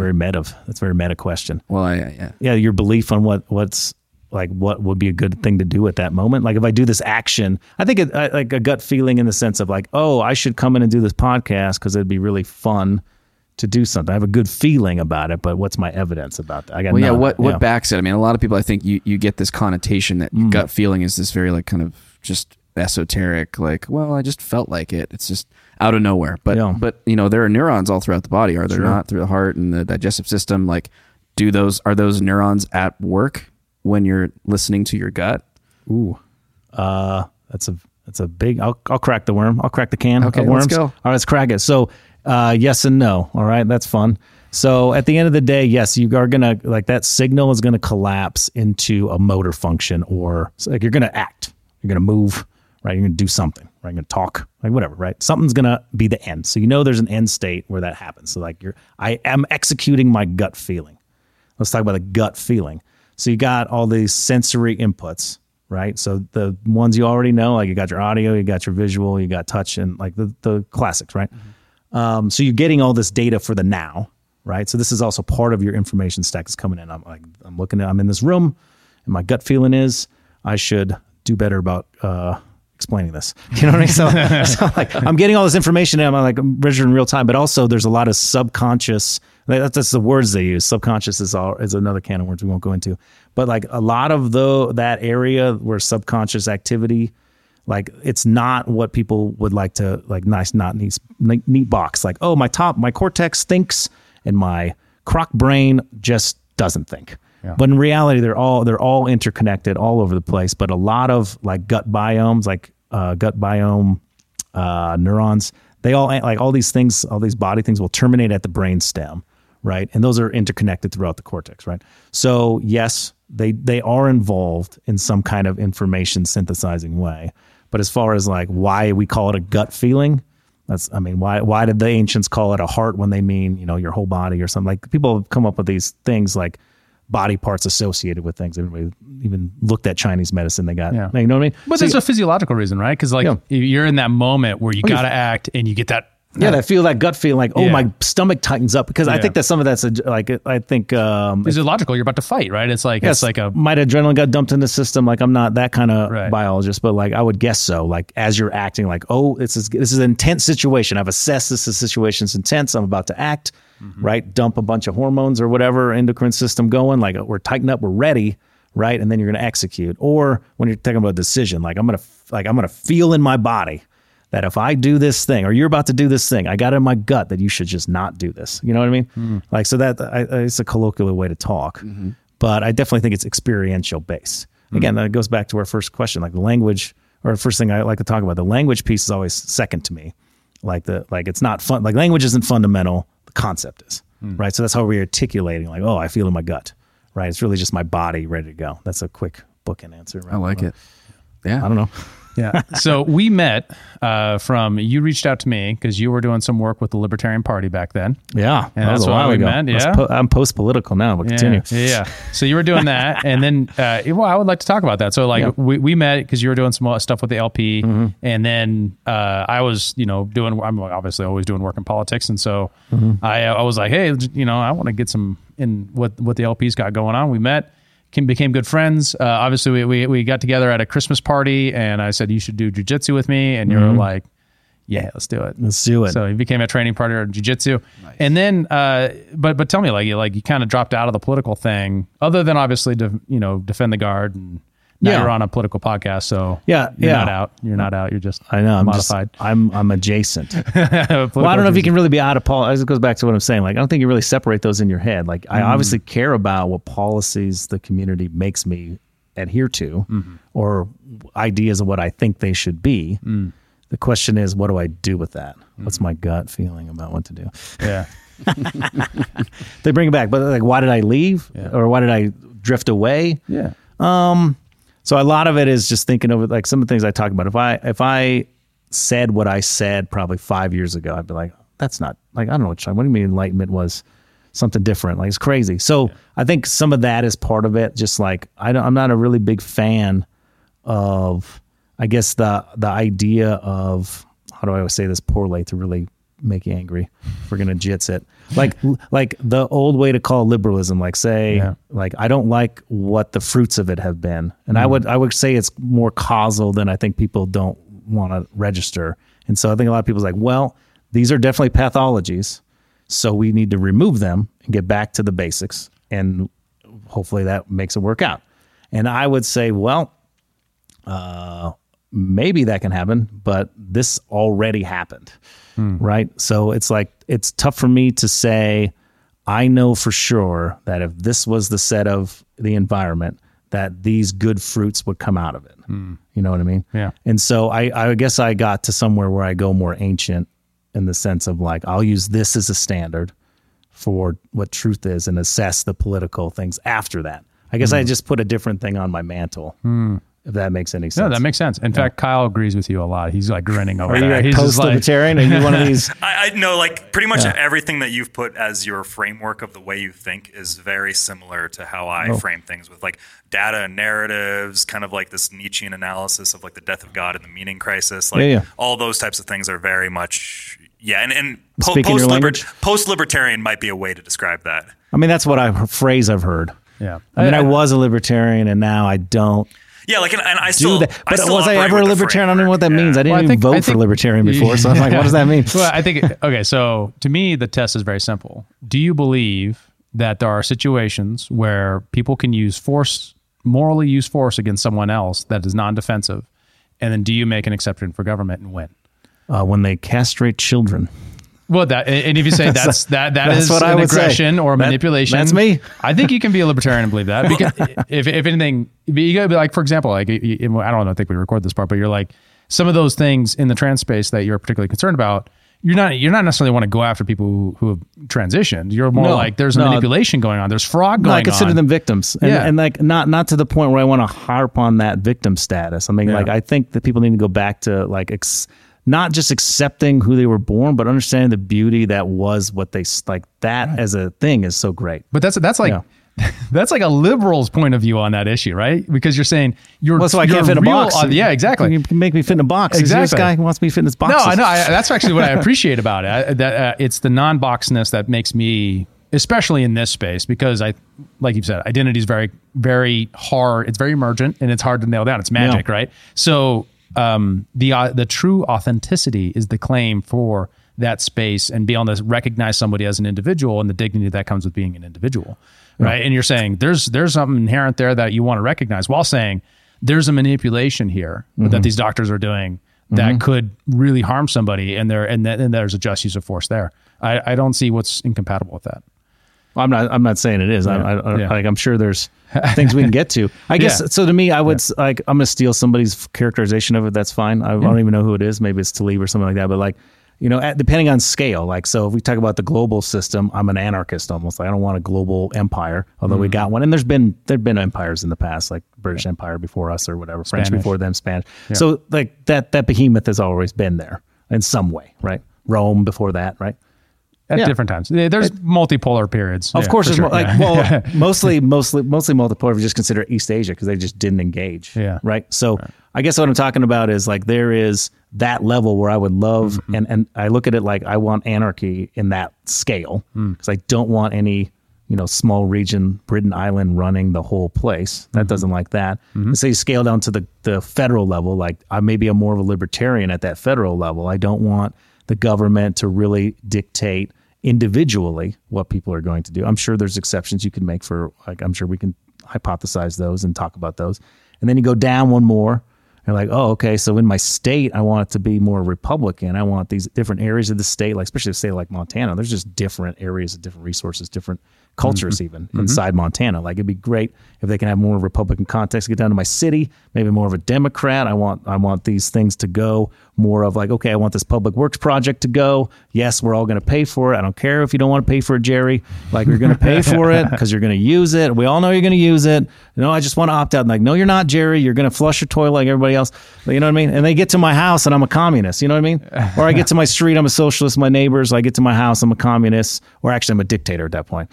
Like, I'm saying what's going to happen, and this is what's going to happen. So I guess I would say it can scale, and I do think it matters on what the issue is. I think it's tough not to say that's true. Yeah. But that's how I would say it now. I don't know. The attribution there is Naval Ravikant. Is it Naval Ravikant? That's right. I would wager. I bet it's even before then. I mean, probably so, but yeah.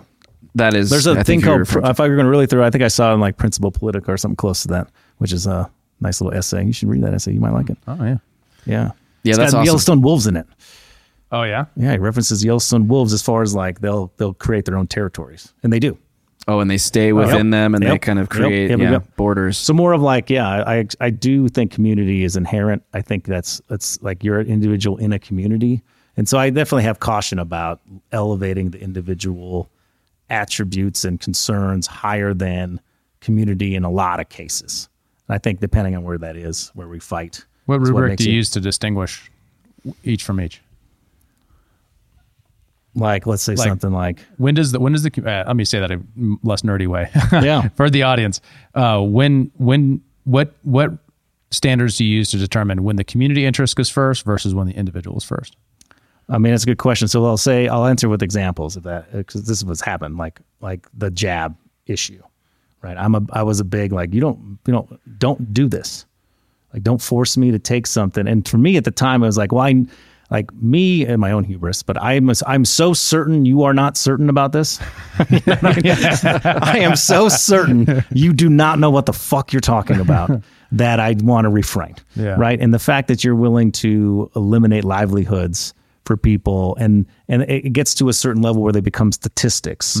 Like when individuals become statistics like that bothers me. Now let's flip to the other issue that I seem to care about, which is the child castration thing. And I will call it that because that's what it is.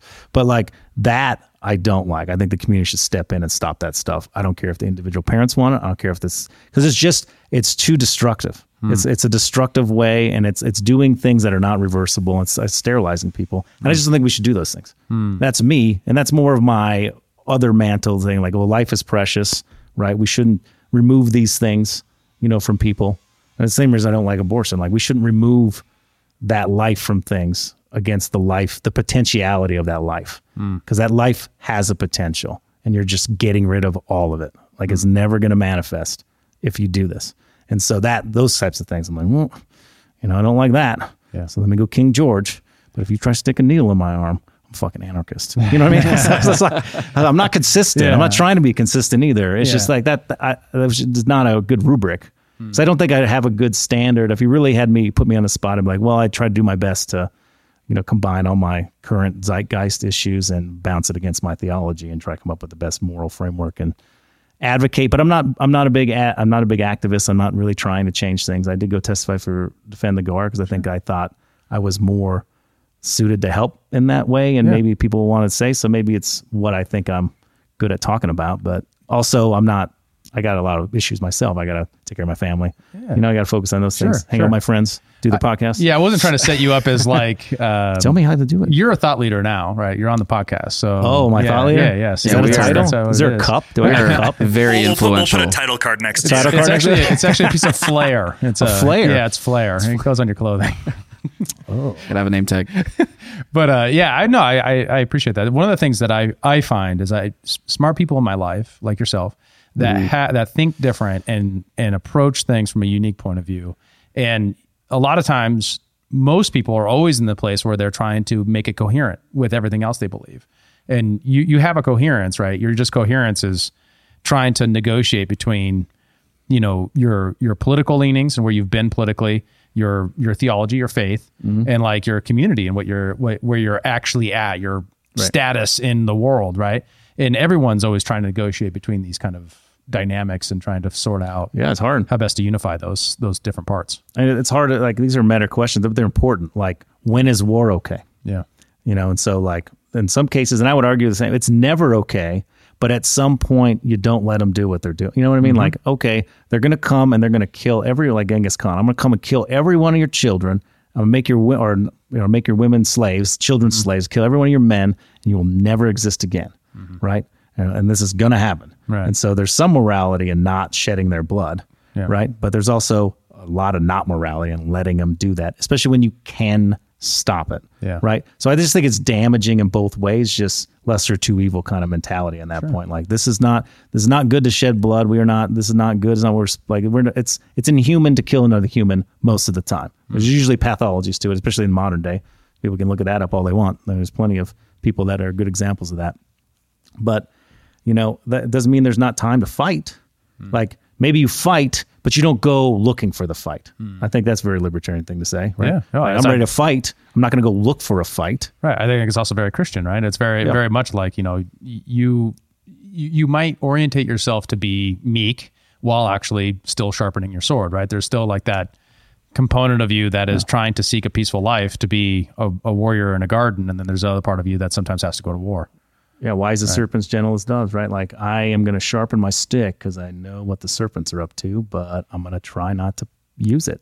Yeah. But that mean I won't, because I'm not a dove or a serpent. I'm a human. And these guys are coming for our kids. You know what I mean? Right. It's just like, we're going to do something about this, So I don't know. It's not a very crisp answer, but that's close. I love it. It's a good answer. Well, I think one way too, talking about the kind of, are you a libertarian or not type of thing, is like, a lot of the general Rothbardian anarcho-capitalism thing, like, those are very useful moral frameworks to kind of have, but they're not like absolutes, right? Like, they're useful to kind of ingratiate into your worldview, but they might not be like, sometimes you're not going to be, sometimes the nap isn't necessarily always going to fulfill every need you need, right? Right. Well, it's definitely not going to tell you what to do. Right. Well, it's going to tell you maybe what not to do in a very important range of phenomena. What's aggression? What's aggression? Am I aggressing on someone when I call them the wrong pronoun? Is that aggression? I think some people would say yes. Yeah. You know what I mean? That's why it gets fuzzy. Like, what, like, this is the meaning Christ. Like, what do you mean by that word? Well, we put micro in front of the wrong pronoun. I mean, that micro very specifically says, whatever I'm saying after this is bullshit. Yeah. Technically. So if I say, no, what's another micro dash something? The only one I can come up with, I couldn't say on YouTube. So, yeah. Well, the lexicon keeps changing. This is why it's going on locals. Well, it's like Orwell said that we were going to kind of come into this tyranny of meaningless words. Like, and that's what you're saying right now is like all the categories are confusing and they're all different. None of us are participating in the same definitions of things anymore, and we all talk past each other because of it. Well, that's also like. That is not necessarily a new problem, right? There's always been lawyerism, right? There's always been legalism. There's always been people who've been parsing words in order to try to get their personal politics or power interests into an existing doctrine to change the doctrine, right? In my point of view, right, what you want is both like the standard and a negotiation mechanism to suss out what a common belief is. Right. So, for example, you might have a law and then you have an adversarial process to negotiate the law to see if it applies in an individual circumstance. That's the old liberal Enlightenment way to think about how to negotiate out a truth, whether or not someone broke the law. The same thing on truth on the macro scale for free speech is that you have these different interests that are attempting to articulate the truth as clearly as possible, maybe using different language, maybe saying microaggression is the same as a punch in the face. Yeah. Well, a lot of people are going to be like, people are going to disagree. So there's that process of free speech. If everyone is motivated to get to the truth and not motivated by power, then you can arrive at persuasion and larger trends kind of taking over and people being able to arrive at something approaching not a like absolute truth, but something that is operable as a truth that works for the social order because you've sussed out the alternatives. Mm-hmm. Mm-hmm. Yeah, we're not. Well, I mean, like I think I said it to you earlier today. Like the slightness of everything. Like when people put together the phrases. Like let's take the dam in Russia because I know you guys like talking about foreign policy, right? Yeah. Like you get a guy who's like, "There's no way." I think you remember what I'm talking about. There's no way artillery can blow up a dam. I'm like. The fuck? There's not. I could blow it up right now. Somebody give me a 777. I'll put that sucker sideways. I'll blow a fucking hole so big through that thing that you will feel stupid. And then let me add some things that sound logical after that. Like, therefore, it has to be this thing. Has to be the Russians. Has to be the Russians. Literally setting themselves up to destroy their own dam and territory they control in Ukraine so that they can then starve their own people. Right, and flood their own controlled territory. It's like genius it makes zero sense genius. At all. It's 10D chess. But there's the other part of it. I'll go devil's advocate real quick. Like it could have been the Russians did something they fucked up or something. Maybe there was a sapper running. I'm just making shit up. But maybe there's a guy with a bag of explosives, trips and falls, fuses too far together, explodes. They're like, oh shit. Like how do we get? But then this is like this happened in Afghanistan too, where you had an incident go down, and then the info war is on. Like, how do we contextualize this event? How do we draw the line through the data and then tell everybody the line story, which is usually what happens in science. That's what you're getting is the line. You don't get to see the data because it's very, esoteric to some people and, detail based. You don't get that. You get usually the story. Mm-hmm. Like the science says, right? The favorite phrase, right? Yeah, the science says, the favorite. So the experts at the Pentagon say, well, I mean, that's this guy again. Like I'll bash him because I think it's bullshit. It's a straight propaganda piece, and I know the guy goes to Langley and makes speeches, and like it's just clear that he's one-sided in this. Again, that's great. It really could have been the Russians. I'm not saying that's not possible. Obviously, it's possible, but it's definitely possible to blow up a dam with artillery. Well, we also have no account. We also have no account of how the Ukrainians did it.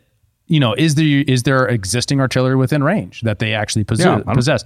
All evidence we don't have, but the fact that the Pentagon so quickly leapt to it was the Russians, and in the middle one, that's the absurd part. That's the frustrating part, right? They arranged the story to fit their books. Yeah, I mean, people want to. They're bad. Yeah, they're the worst thing in the world, and. One guy liked Donald Trump once, so they should all die, right? I mean, there are people that, they wouldn't say that, but they act like that's what they believe, you know what I mean? Right. So, I mean, yeah, it's difficult, but that's that little slight, like they just could declare the absolute, go back to the absolute, they declare the absolute, that's fake, and then rationalize against it, but they do it in such everything's like small, it's like, 10 words in a picture?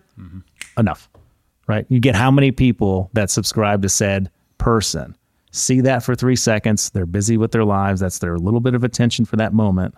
And now they're going to perceive the world through this standard. The Russians flooded their own people. That's how bad they are. So when negotiations come, 2 years later, they get to say, well, they flooded their own people, and they'll still believe it when they're trying to get this, even for the election in 2 years. Like there might be a narrative that comes, or the fucking fake groups out of wherever, right? The Coeur d'Alene thing I sent you too. Like these guys, they have pictures of 2 years ago they did this protest, right? And now there's new stories being written, opinion pieces, doxa pieces, for those that are not paying attention, doxa pieces, and they use this footage as if it was actually like it just happened. Like it becomes, that's the info op. Let me create this. Maybe it's not fake. Maybe they convinced a bunch of idiots to do this, but they did it for this reason, to get this photo, get these images, get these videos that I can now paint over other data. Right? Here's a great story, and let me paint this over this. What you're kind of saying is that there isn't. It's an interesting point, right? Because it's not necessarily centralized. It's not like narrative control happens because there's some shadowy group saying this. Right. It's more like there's a set of interests and incentives that then shift our common, lack of meaning or common language and a lack of, accountability within the system to push everything in a singular direction. To say, hey, we have this article about this news story. We don't have any compelling imagery, so we're just going to take these pictures from 2 years ago, ham it onto there, and make it seem like that's what happened. To you and me, obviously, it looks like a manipulation. To them, it's just, we're just putting images together. Right? These are all relevant things. What's the big deal? Right? Or that guy basically making his argument, off his keister, on the dam. What standard is he actually using to make that point? It doesn't matter, right? Because the Russians have to be at fault because they're the bad guys, right? So it fits his books previously, and everyone who's following him, it's already fixed their books. And the question is, for the listeners, how do you navigate that world better? Listen to the Liberty Portal podcast is one way to do that, right? Isn't that why we're here? This guy's a great promoter. I like him. Get in front of microphones and talk to your friends. And hope that people listen to it. No, they will. Somebody will. That's a good question. How do you make sense of that? How do you distinguish more accurately, fact from fiction? I mean, you want my no bullshit heuristics now? If it comes from a screen, I don't believe a damn thing it says unless it's my friend that I can verify as him. And I think that problem's going to get worse because we are already there where you can get a number. It's not going to be your number yet, but one day it will be, where it's like David's calling, and then voice comes in my ear hole and then I do something, right? Like, oh, okay, oh yeah, oh, it's David, and then it wasn't you at all. It was some fucking thing trying to get me to do a thing. And now they got the little, you know what I'm talking about? Like that's fake, already happening. Deepfakes. Okay. All right. But deepfakes, it's already happening. No, but in a weaponized way where it's to the individual. Like you got my kid for 2 seconds on the iPad. It's already now happened. It's just going to get worse. That's why I say if it comes from a screen, including this podcast, just be ready to meditate on it, ruminate on it a little bit. See if you can, discern a little bit better. Not just, let me quick, if you get to the Thinking Fast, Thinking Slow. Anybody remember that book? But Great book. Don't use your heuristic 1. Do the heuristic 2 on purpose, right? Yeah. But not everybody's got time for that too. So that's another problem. It's just that you're busy. Like attention is demanded everywhere, right? All the time. You're just getting bombarded with stimulus all day. Right. Yeah. So real quick, Thinking Fast is your quick heuristics, like your reactions, kind of like your automatics. Yeah, you can fight. Right. 2 + 2 = 4, right? Like that sort of thing. But I say square root of 91, and you're like, I got to get out a piece of paper. That's thinking slow, right? Yeah. And it's like engaging that deeper part of the brain for thinking carefully or unpacking or trying to resist the quick models that allow you to think quickly, right? So you have basically a quick model set that allow you to really quickly screw something in, right? And get an idea across or act or conceptualize in the world. And then you have the other way, which is more like designing the machine. That makes that you can override those things. But what you want to do is make sure that your beliefs, maybe to summarize what you're saying, make sure that your beliefs that you hold close to yourself are the things you've thought slow about. And the things that you're not so sure about, that you thought fast about, you kind of keep them at arm's length and allow them to, you can think about them, you can keep them out there, but you want to make sure they're not the sort of things that you treat as the things that you believe in, right? Sure. You can play with it, you can entertain it, you can have it be a thing without buying into a singular narrative about it, unless you have a narrative that you've really thought through. So for me, the narrative I've really thought through, spent a lot of time on, my belief about self-ownership or individual rights or, spontaneous order processes or stuff like that, the economy, things like that I've thought I hold that one close. But then, for me to just kind of put a point on it, like the trans issue stuff that we've been talking about, or other sorts of issues, I kind of hold those out a little bit further because I don't have a lot of conviction about it because I want to think slowly about it. I haven't been able to integrate it to where I'm like, I don't want to operate on heuristics on it. I don't want a black pill, but I will. Yeah. So Kahneman and Tversky, they won like a Nobel Prize for behavioral economics, right? Prospect theory, which, to quote some people I used to work with, that is not a falsifiable theory, so therefore it's garbage. But I mean, it's pretty good. What is this theory? I'm not prospect theory. You never heard of prospect theory? No. Basically, for the listeners. For the listeners. So prospect theory, real quick, that is terrible, and you need to look it up yourself, is you will weigh things in a negative outcome will weigh higher than a positive outcome. Does this make sense? Coming back to you? Yeah. Right? So the other part of that book was they're really talking about the system 1, system 2, and system 1 can override system 2, and system 2 can override system 1. Mm-hmm. It's just not in the ways you might like. And I think Kahneman did an interview not that long ago. Somebody can look it up and, maybe it's not real. But what I heard is that I heard this from him, like, how can you stop this? Like, just like you're asking me, how should you stop it? And he's like, I can't. That's it. I can't. Yeah. That's how you work. Yeah. So know that and try your best, I guess. But I think that's part of it. That's where we get into the whole meaning crisis, why it's so terrible, because I don't think we can reconstruct a narrative quickly now that the other one is broken down. And I think, if an historian here, you can ask him next week, I guess, like, is that what is a pretext for war?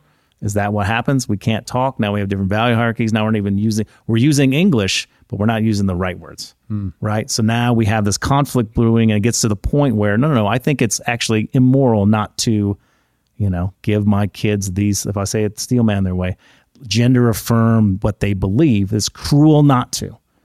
And then the other side would be like, well, it's cruel to sterilize them before they're ready to make that decision. Mm-hmm. Right. And also cruel to the future to deprive that kind of life and its potentiality. Right. Mm-hmm. So, and again, that's a more higher context. That's probably why I go past but like that kind of thought process, like, oh shit. Yeah. That's where you're going to, and what I like about that too, is that you're negotiating both sides in that you're actually fairly stating your opposition while you're stating yours. And you're saying, these are a conflict of value.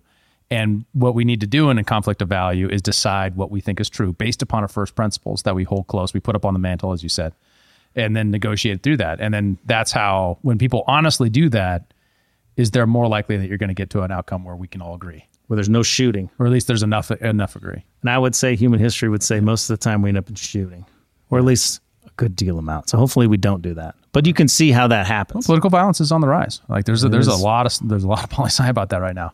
About how much more political violence we've seen in the last 5 years versus the last 20 years before that. When you say that, like violence against the left from the right and vice versa? Yeah, all the way around. I mean, which way it goes, I'm not trying to talk about right now because I don't actually know, but I know that there's just like this politically motivated violence is increasing. Gotcha. Yeah, one question that came to mind as you guys were discussing this is like, what happens if you've already sort of internalized and integrated ideas that you had only considered through your fast thinking, right? And you've brought them too close, and now they're a part of your worldview. They're maybe a part of your identity, but you didn't vet them, and now you're coming up against evidence from the world that's contrary to your now internalized view of what is right. You've got this cognitive dissonance. How do you overcome that safely, in a sense that when someone's deep down identity is challenged to a fundamental level, can it be like kind of dangerous? Like you can kind of break a person if everything they believe to be true about a certain thing, they're then revealed is false. Like, isn't that sort of risky? And is there a safe way out of it? Well, yeah, I think the hard part is what replaces, because they are going to believe something's true. Even if it's like nothing's true, like it's still believing something. Well, it happens when you come in contact with something you can't deny, right? And then you have to die, right? That part of you has to die off, right? It's like a forest needs a fire to burn through and take care of all that dead wood and reinvigorate into something and regenerate. Elevate your understanding, if you will. Right. Not to die and elevate. I'm not going to go any farther than that. But if your ideas, you can be religious on the podcast. I'm not going to. I'm not going to do that. This is funny. I will say the edgiest stuff about the trans people, but I'm not. You can talk about religion stuff. I'm not going to do that. I shouldn't do that. All right. I shouldn't do that. All right. So I won't. Yes, sir. But no, I will though. So if you're, I'm going to keep answering this question, but I just wouldn't go full theology. I'm not going to do that. Okay. I'm not a theologian. But going into your cocoon, like that statement of regeneration, I've done this several times. I mean, there was a point in my life where I supported the war in Iraq and Afghanistan and all that kind of stuff. I was a kid, right, who saw 9/11 happen on TV, and then I remember the first thing. I'm guilty. Yeah, right, and having that moment where I'm talking with this guy, and he's like, "Are you familiar with the CIA's actions in Iran and blowback?" No, I have no idea about that. And then I had to go look at it, and I'm reading it, I'm seeing this stuff, and feeling completely embarrassed for what I believed in. Over time, as I slowly let that fire burn away, a lot of things that were based on nationalism and jingoism and like this unthinking, heuristic-based, tribal-based way of thinking of the world, and then replacing it with something that is much more closer, seeing humanity as a whole and the potential that we could have had, because I didn't have the information to understand how much better the world could have been if these policies were different. Yeah. Well, I mean, so I will defend heuristics because they're getting bashed on, but I like heuristics, especially like cultural heuristics that seem to hold. You know what I mean? Because I think a lot of times the zeitgeist or the time we live in will dictate a certain thing. Like there's a thing in, literature and science about time bias. Like I'm measuring this thing in this window and it tells me this thing, but if I had opened the window, it would not. I would not have exactly like we're going down instead of up. You know what I mean? So heuristics, you might not just be living a time where they are effective, which is one reason to change them. So it's another fact. Like maybe you have to change heuristics, but I'll go a lower level than foreign policy. This happens to me. Like there'll be a business owner that says, "Oh, these are my heuristics for my business," and that worked in year 1. I don't know if they should work in year 5. You know what I mean? But at the same time, like how you, from my angle, I want to change those heuristics because you're going to be less successful in my mind. So from the outside, I'm busy propagandizing this guy or whatever, right? But as far as like if that's your guy, I just think you don't know. Yeah. That's like you're just unaware, and I think you have to cut yourself. Where like cognitive dissonance, when it's happening, you don't know what's happening. It's only like after, like you said, you almost kind of die a little bit. Like my entire worldview just died. It's buried. But after that, hopefully, you get a better worldview. That's more, I get elevated to the truth. If you had to put the truth up there, and you're getting a little bit better. That's what I meant by the truth being elevated, which is straight scripture. Awesome. What a great conversation. Got any more questions? Or we? Oh, man, I have only 1 million, but we don't probably have time. I live for here. that. You guys can bring me back hopefully there's no technical. Does the battery still work? Every 10 episodes. Everything's good. Oh my goodness. Every 10 episodes, and they go on locals so that people have to pay to see them. And is there locals? Well, we're just getting it kicked off. Yeah, we're just working it all out now. Yeah. Fantastic. So part of this conversation will probably be our trial run at some paywall content. I think you guys need to get demonetized. How are you saying you're a real podcast without? Is that a badge of honor now? I think so. It's like red badge of courage, right? Like you need to get. well, we haven't been monetized, so that's a good point. Yeah, get to there first. They got to give us the money before they could take it away. My bad. Yeah, we're trying to get to